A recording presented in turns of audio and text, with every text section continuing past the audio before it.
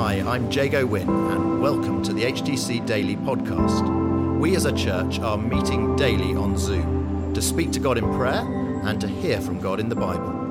For those of you who can't join us live or who want to listen again, we're featuring the Daily Bible Thought, and we're also including how we're being encouraged to pray each day. Today, it's me. So the first thing I want to say is let's not get sidetracked from the main message of these verses through focusing on debates about slavery. We held a modern-day slavery awareness event last week. We are the Church of Wilberforce and the Clapham sect. It is right to be against slavery for freedom because all the Bible has in it the root of what it is to get rid of slavery, namely a belief that every human being is precious, is of worth, and is made in the image of God. And Peter here, when he's referring to slaves here, he's referring to servants. To the word used is servants, sort of domestic helps in houses of the wealthy. So that would have included the managers of the estate, doctors, teachers, tutors. And some people would have had nightmare bosses, the nightmare masters, but some would have had quite reasonable ones. And so in a sense here with this bit, it's better to think of it in terms of applying it to us, to think of employees when reading this passage. What most of us will have is a boss. We will have had one when we were in some workplace. My boss is the bishop. Your boss will be somebody different. At the very least with this passage, think of sort of the servants downstairs in Downton Abbey rather than the aristocrats upstairs. But when we look at this passage, the main message of the sort of whole of this section of chapter 2 of 1 Peter and the first half of chapter 3, the main message is encouraging us as Christians to be people who are willing to submit.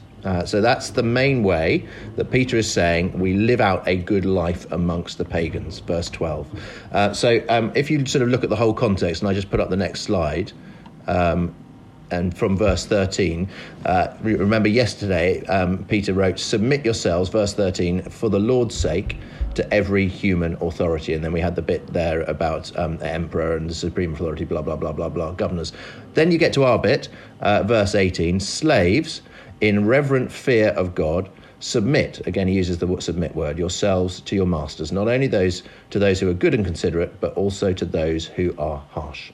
And the main message, I think, for our little three verses today is this. If we suffer for doing wrong, well, it's our own fault. There's nothing to be gained.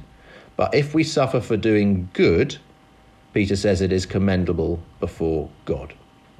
So just look again. He says, slaves, in reverent fear of God, submit yourselves to your masters, not only to those who are good and considerate, but also to those who are harsh. For it's commendable if someone bears up under the pain of unjust suffering because they're conscious of God. But how is it to your credit if you receive a beating for doing wrong and endure it? But if you suffer for doing good and you endure it, this is commendable before God. So if we suffer for doing wrong, that's our own fault. But if we suffer for doing good, that is commendable before God. And the question really is, how might any of us be willing to do that, to unjustly suffer? What might that look like? It may be because we're honest in our work, we don't get promoted. Maybe because we speak about Jesus with a colleague, we get sacked for standing up for our faith, or because we speak of Jesus with a friend that they don't want to spend time with us. Someone in the church I was speaking to recently, two people were shortlisted for an internal promotion in their work, and the promotion in the end went to the other candidate because of his views on gender, which didn't fit with the current cultural ideas. So how might any of us be willing to suffer for doing good? Well, the only reason we will suffer for doing good is if we have a big vision of God. So big that his existence, that his relationship with us and our relationship with him has an impact on our daily living. So if you look at what Peter writes, he says, slaves in reverent fear of God, verse 18. Or in verse 19, he says, because they are conscious of God. So the only reason that you or I will suffer for doing good, even if it's unjust, is because we have a big vision of God. We are in reverent fear of him. We are conscious of him. But just as I finish, I just want to add one thing, and that is look at the last three words in our little passage. Verse 20 says, this is commendable before God. And literally that is, this is the grace of God. And tomorrow, how does the passage continue? It goes on to speak about Jesus. Jesus who suffered unjustly. Jesus who submitted himself to suffering for doing good on the cross. And how will you and I be willing to suffer for doing good.